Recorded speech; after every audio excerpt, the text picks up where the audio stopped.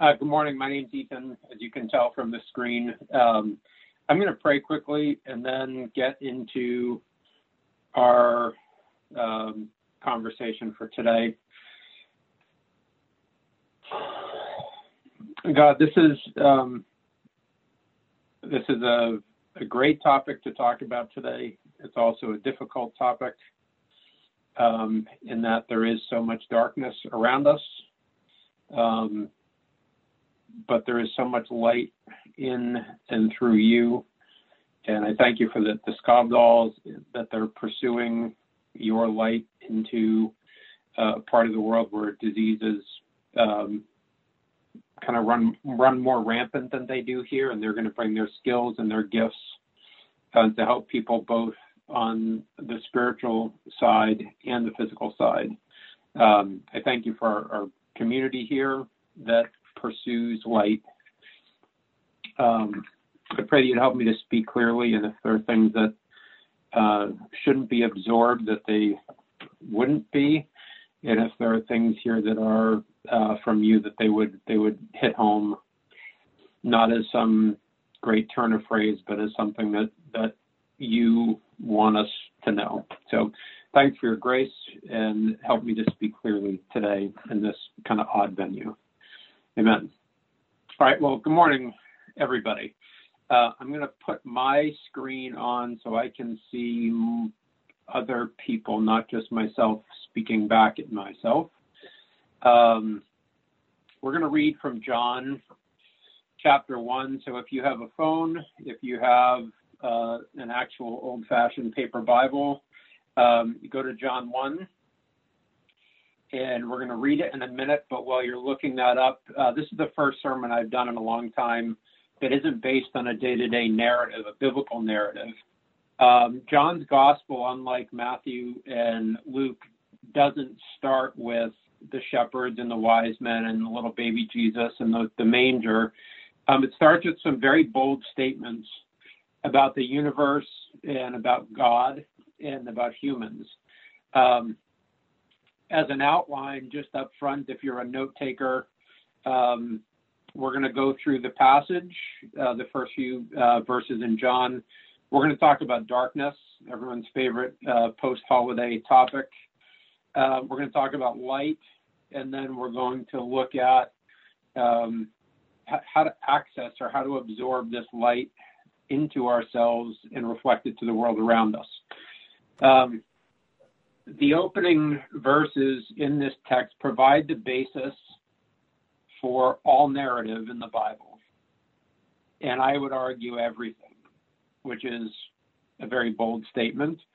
Not to be general, but it really is the basis for everything, not just here in Maine or everything in the U.S. or the Western Hemisphere, but everything. So I'm reading it from the NIV version. And here we go. It says, in the beginning was the Word, and the Word was with God, and the Word was God. He was with God in the beginning.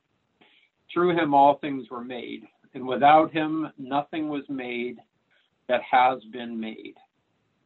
This next section is what we're going to key on today.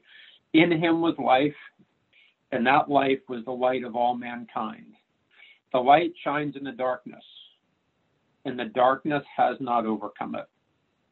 There was a man sent from God whose name was John. This is John the Baptist. He came as a witness to testify concerning the light, so that through him all might believe. He himself was not the light. He came only as a witness to the light. The true light that gives light to everyone was coming into the world. He was in the world, and though the world was made through him, the world didn't recognize him. He came to that which was his own, but his own did not receive him. To those who believed in his name, he gave the right to become children of God. Children not born of natural descent, no DNA connection, nor of human decision or a husband's will, but born of God.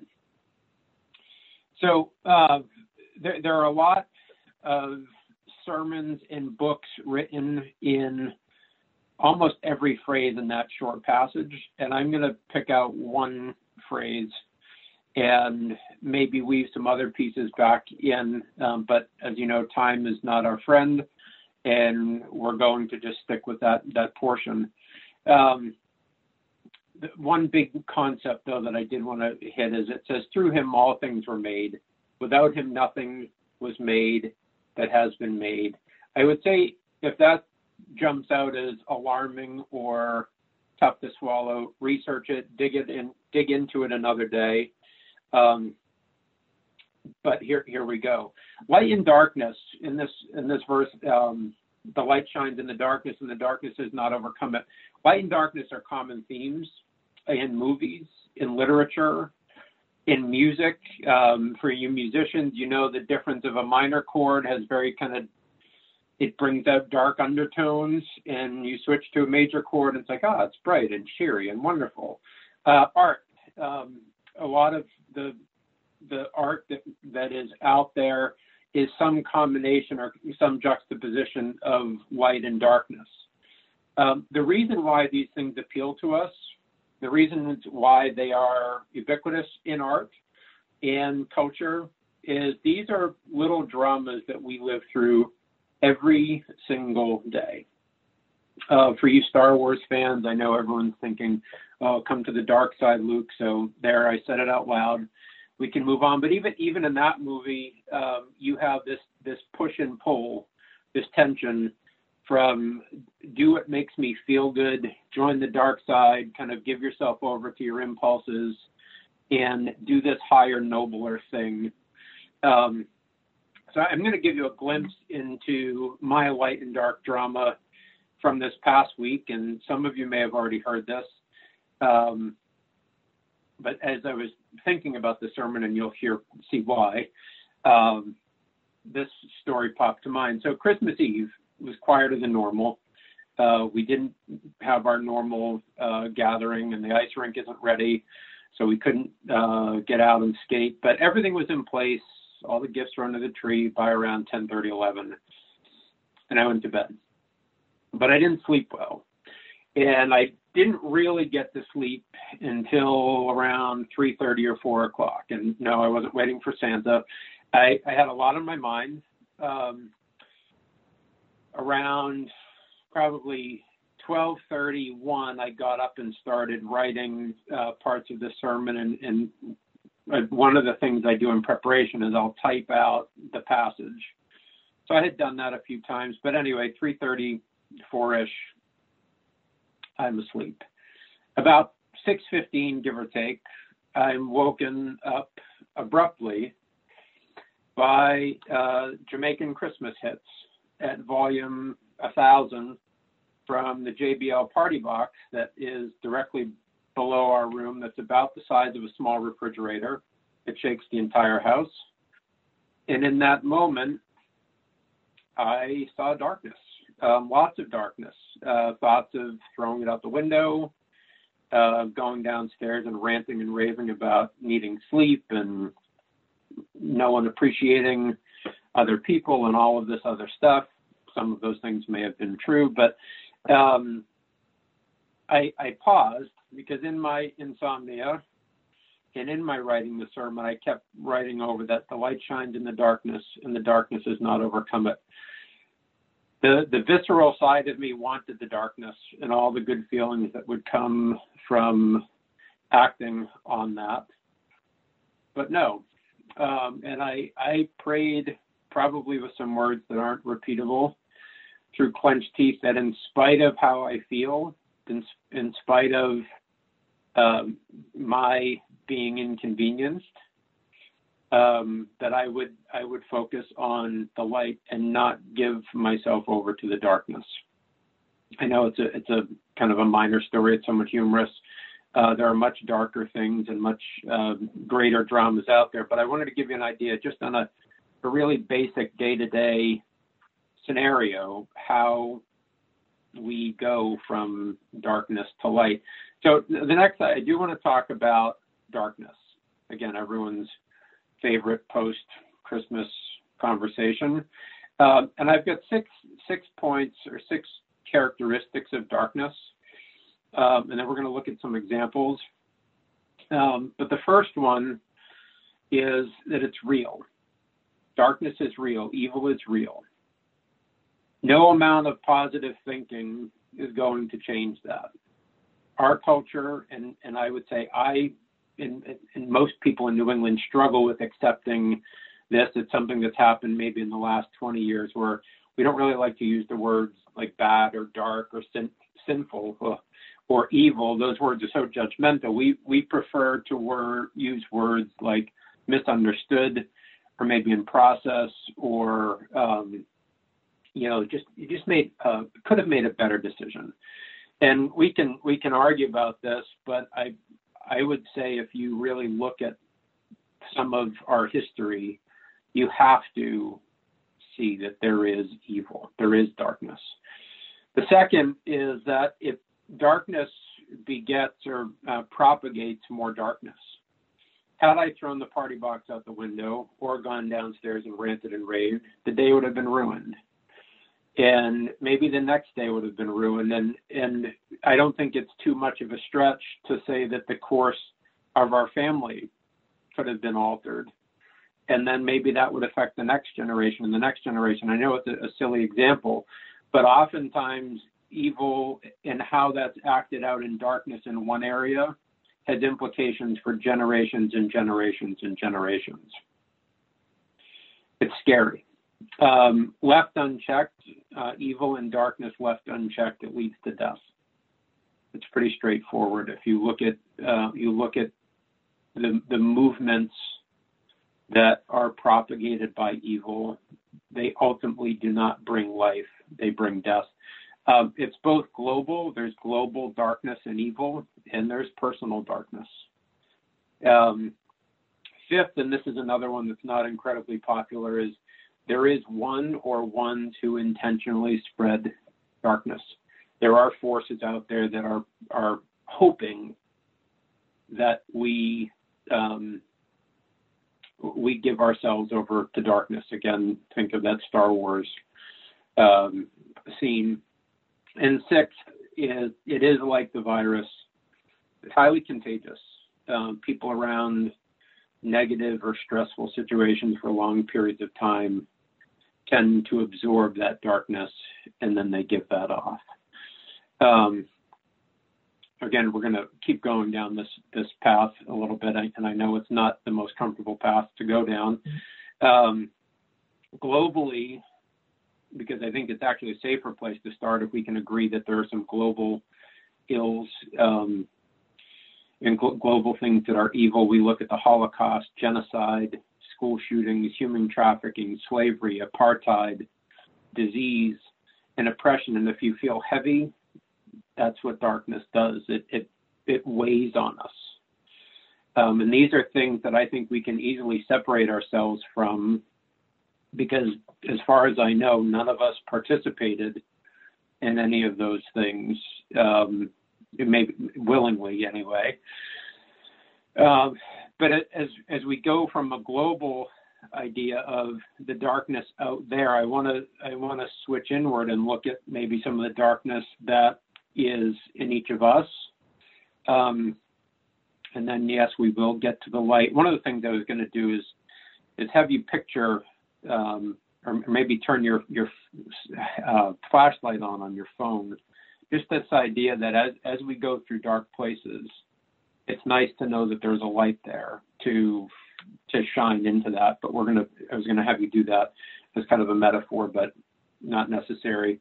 I want us to look at this list, and it's a personal list. It's not just my personal list, but it's a list that I've observed of areas where we all struggle with darkness, and ways that the darkness kind of weighs W-A-Y-S, pushes on us or weighs on us, and keeps us from the light. And I listed these out. One is wishing you were born differently. I wish I didn't have this physical characteristic or psychological characteristic. Loneliness. And the added guilt sometimes of not being able to feel not lonely, which is kind of this, I should be able to be okay on my own. I'm good enough.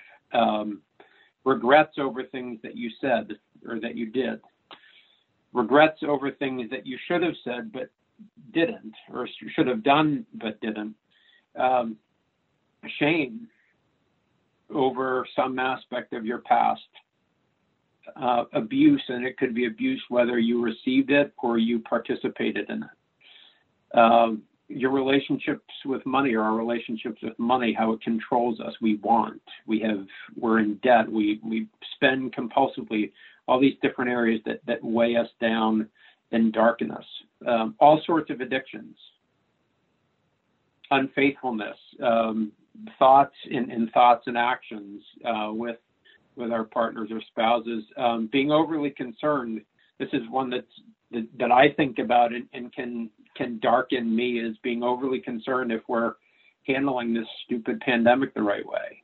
Is it too much? Is it too little? And instead of feeling free, it's just this dark blanket. General meanness. I mean, there are days that it's just I'm a jerk to people, specifically those who depend on me or that I depend on. Guilt over not being who you feel you should be.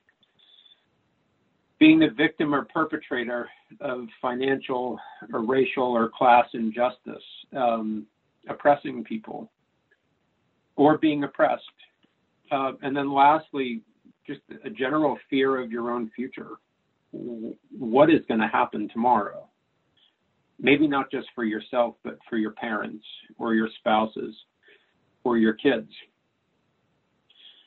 Now, it's really hard to read these, and it's hard to think through each of them or spend any length of time there without having a visceral reaction to want to kind of change the channel.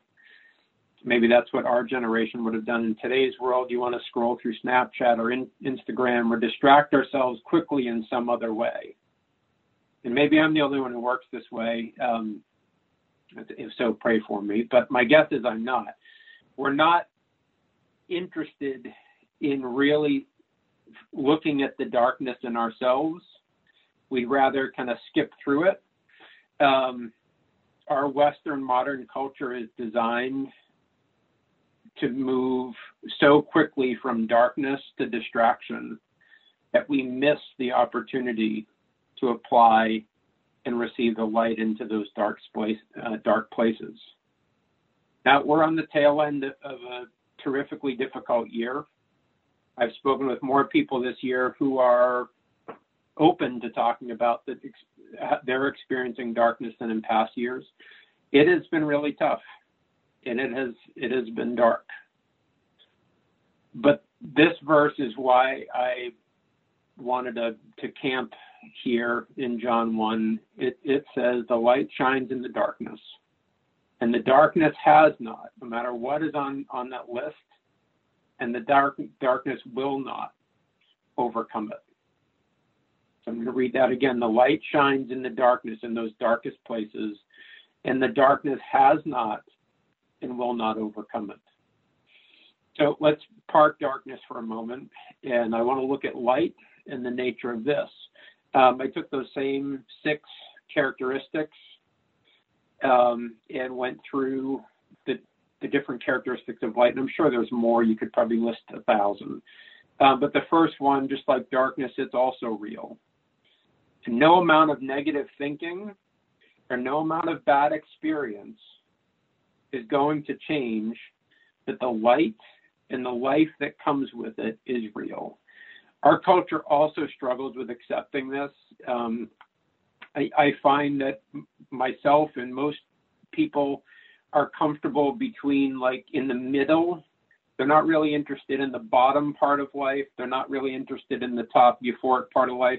As long as we're between like 30 and 50, 30 and 70 on a scale of 100, we're good. But this light and this goodness and this life that we're promised is real. 2, it also begets or propagates more light and life. Because I didn't throw the party box out the window or rant and rave like a lunatic, we had a really fun day. It was very different because we didn't have family around and we didn't do a lot of the normal things we would do on Christmas. But we enjoyed each other's company and companionship, and had a really good day. And that led into the next day and leads into the next day and into the future in the same way that the darkness would have. Third, left unchecked, instead of death, it leads to more and more light and happiness and peace and contentment and purpose, and ultimately a more intimate relationship with the God who made us to experience him and his goodness. I can't overstate that. That is so incredibly compelling. Fourth, just like darkness, it's global and it's personal. There are things that we see around the world that are a direct result of God's light and life moving on earth and then through people. And it's very personal. We all have experienced, and we all can experience, the goodness and the grace that comes with that life and that light. Fifth, there is one who intentionally seeks to bring light and the freedom it brings, and that is through the Holy Spirit. And it came in through Jesus, that little baby Jesus, and that set this kind of the future of pursuing people and bringing light into the dark places. It's contagious, just like the virus. People who've been freed from the powers of darkness and from the chains of oppression are infectious. They can't not share that. And so to keep with that contrast, I wanted to look at some of the global beacons of light that we may overlook at times because, well, we just see that as that's the way it should be. A couple of the main ones, I had a list here, but I'm not going to go through all of them for the sake of time. But one of them is a lot of you in this room, and let's take Josie and David for a second, had a spark in you at some point in your young life to make you decide not to maybe go into plastic surgery, not that there's anything wrong with plastic surgery, or to go into medicine to make $1 billion, not that there's anything wrong with making $1 billion, but you chose a path to bring healing and to bring life to people that without your hands and your knowledge would struggle to find that. Specifically for you guys as you take this over to Gabon. For a lot of the nurses and docs here in Portland, and a lot of you are here, whether it's on the call or in person, the fact that you gown up every day and in spite of the risk to you and your family, you drive in your car, go to the hospital, and you serve and you love people. That is the light and that is the life. Bigger picture, kind of more grand. You have people like Martin Luther King, who gave Martin Luther King Jr. gave his speech about his "I Have a Dream" speech, and if you read that and you read the passion behind it, that is one man's light as he described it, but there is a much brighter light behind that is still active and that is still moving. And we've seen it this year, in spite of the darkness and in spite of some of the very dark parts of this year around racism and injustice, you've seen this light continue to grow. As the darkness grows, this lightness seems to continue to push into it.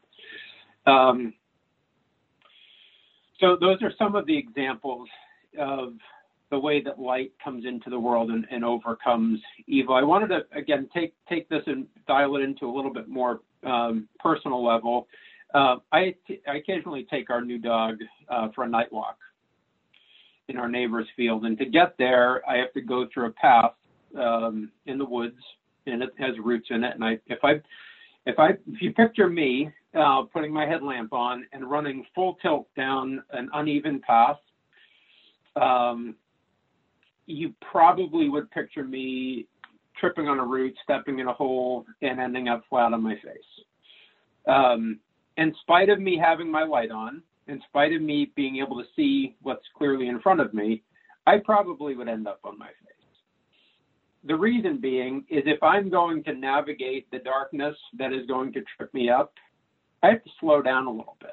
And I have to shine the light, not just out here on all the things that I want to shine it on, but I have to slow it down and shine it on the things right in front of me that are the things that are going to trip me up. And I think when there's hundreds of passages about the light, and Jesus being the light of the world and a lamp unto our feet, the idea is we need his light to shine on the things that are tripping us up and that are keeping us from providing that light around us. If I end up on my face, my headlamp's going to break and my light's no good. I need to slow down and concentrate on the light in front of, on the darkness right in front of me. So which brings me to the next point is we have kind of our light or our intuition, and then we have the light. And I don't want to combine them because I think they're two different things. And I think this passage shows us that they're two different things. So John the Baptist, who this passage refers to, and I, and probably you, we all share a common problem. And it's a paradox. I want to believe that the light or my intuition or my creative juices or insight that I've gained through my parents' DNA, they're enough to really illuminate my path. They're enough to make me kind of function okay on a day-to-day basis. But I can tell you from experience of myself and those around me that same DNA, that same insight has made me incapable of really overcoming the darkness in me. In fact, my darkness is often overcomes my sense of intuition and light. I can't just snap out of it. I want to be brighter and more in control, but I lack the juice to overcome that darkness in myself. Never mind that list of things in the world. Now, John states that the one coming, John, the writer of John, states that the one coming before Jesus, John the Baptist, is not the light, but he's a witness to it. And this is important. John the Baptist realizes that this light isn't his. He can witness it. He can reflect it. He can direct it, but he is not the source. And neither am I, and neither are you. Jesus refers to John a little later in the book of John being a light, kind of a small a, small l light for a little while, maybe a guide. But then he kind of takes it back and says, but I am the light of the world. So how do we obtain or experience this light that's different than maybe our intuition, our own ability to pick ourselves up by our bootstraps? The verse is, in him was life, and that life was the light of all mankind. His life is the light, and I need his light and life. In verse 12, John the writer writes, yet to all who did receive him, to those who believed in his name, he gave the right to become children of God. Children born not of natural descent, nor of human decision or a husband's will, like that DNA, it's not our own insight, but born of God. So there's this new life that comes through God. He puts his life and light into us. He illuminates us. So later in John, it's actually John 3, Jesus is talking to one of the religious elite of that day. And this religious leader comes to him and says, all right, what you do and how you go about your life is different than everyone else. What's going on? And how do I tap into the thing that you're talking about? And Jesus tells them very directly that this light of all mankind is only available through a rebirth. He needs to be completely born again. And that term has taken on all sorts of meaning. But in the context of this, I want you to try to forget the cultural context. He goes on to tell Nicodemus, light has come into the world, but people love darkness instead of light because their deeds are evil. We want to hide the things that we don't, that hurt. Everyone who does evil hates the light and won't come into the light for fear that their evil will be exposed. But whoever lives by the truth comes into the light, so that it may be plainly seen that what they have done has been done in the sight of God. So his light will expose us, and it will expose each of us if we let it. In the same conversation with Nicodemus, Jesus tells him that God loved the whole world and that he sent his son into the world so that whoever believes in him can have access to this light and life. So to wrap up, I see I'm at time. There is a drama being played out in us and around us, both on a practical and a supernatural level. Now, we have agency, we have choice, we have cards to play in this. By choosing to hide from the light, to live in the shadows, to distract ourselves, or to kind of use our sense of intuition to make it through even though we know it's futile, we're choosing darkness. By accepting his life and light in us, and I think about this in relation to kind of the year to come, and there's all sorts of upheaval, and it seems like everything is on a powder keg. But by accepting his life and light in us, we allow a brighter and more powerful and more searching and more searing light into the dark places to restore them.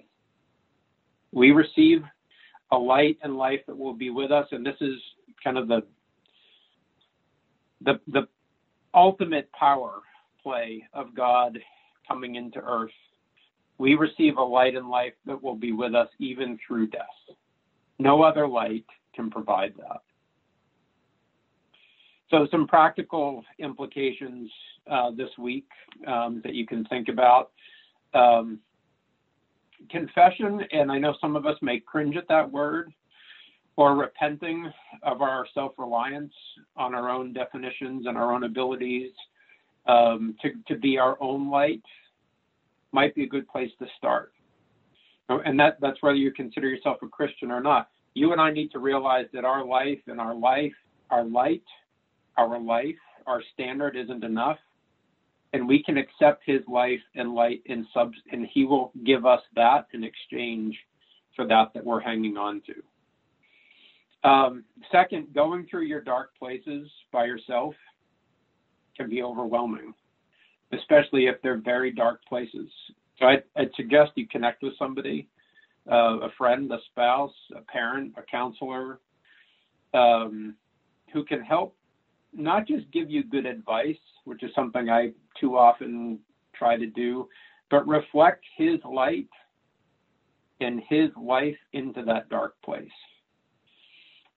Next, the light is most notable in the darkest places. If you've ever been in a cave, or if you've ever been out on a very dark night with no moon, and you light a match or you put on your headlamp, it's amazing how much light is given off by just the smallest light in a very dark place. Next, there is no darkness in you or in the world that cannot be illuminated and restored by his light. And I think there's a tendency, and I've dealt with this, and I know a lot of people have dealt with this, to say, you know what, this is something this is something that needs to stay in the dark forever. Now, I'm not saying you need to put all of your kind of worst experiences up on a billboard, but there is no darkness in you that cannot be illuminated by the light. His light isn't inexhaustible. It's not gonna diminish because I have some and you have some, so the original source is diminishing. It grows and propagates and brightens as more come into it. And then lastly, his light can and should be shared and reflected to the people around us. So I hope and pray that we can be people of the light as we move into this week and into the next year. I'm going to pray, and then I think we're going to go to communion. God, again, I ask that you would take the words that you put in John and get them deep into our into our brains and into our hearts. I pray that we would be mindful of the dark places in us, but that we would never allow them, that we would be loath to keep them from your light. And I thank you that you tell us that the darkness will not overcome this light. So I pray for each of us today as we deal with all of the things on our plate, whether it's small insecurities or small areas that we're struggling, or major life questions. I pray that you would be a very present guide and would be with us with that light in our darkness.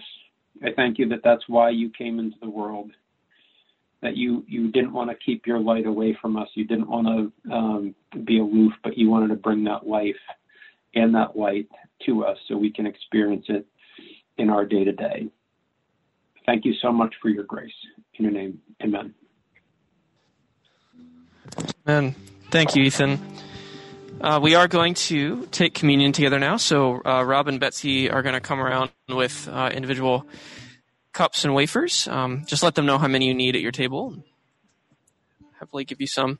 And as usual, we do this every week. But as usual, ask you to wait until everyone in the room has the elements before we take them all together. And I'll guide you through that.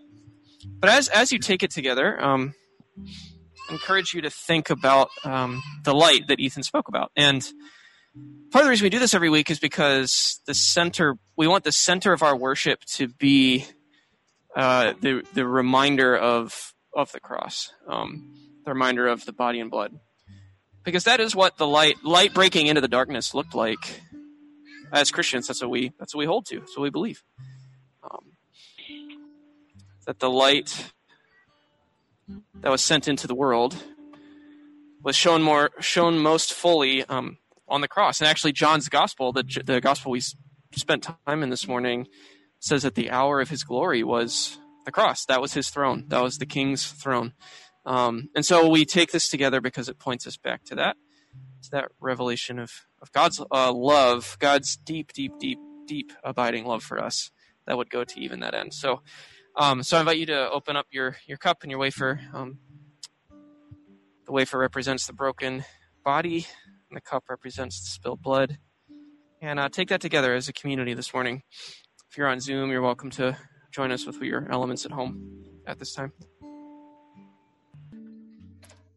Pray with me. Lord, we take this cup and this wafer in remembrance of you. And as you commanded your followers, so we do this today, knowing that we will drink again from the cup with you in your kingdom. In your holy name we pray. Amen.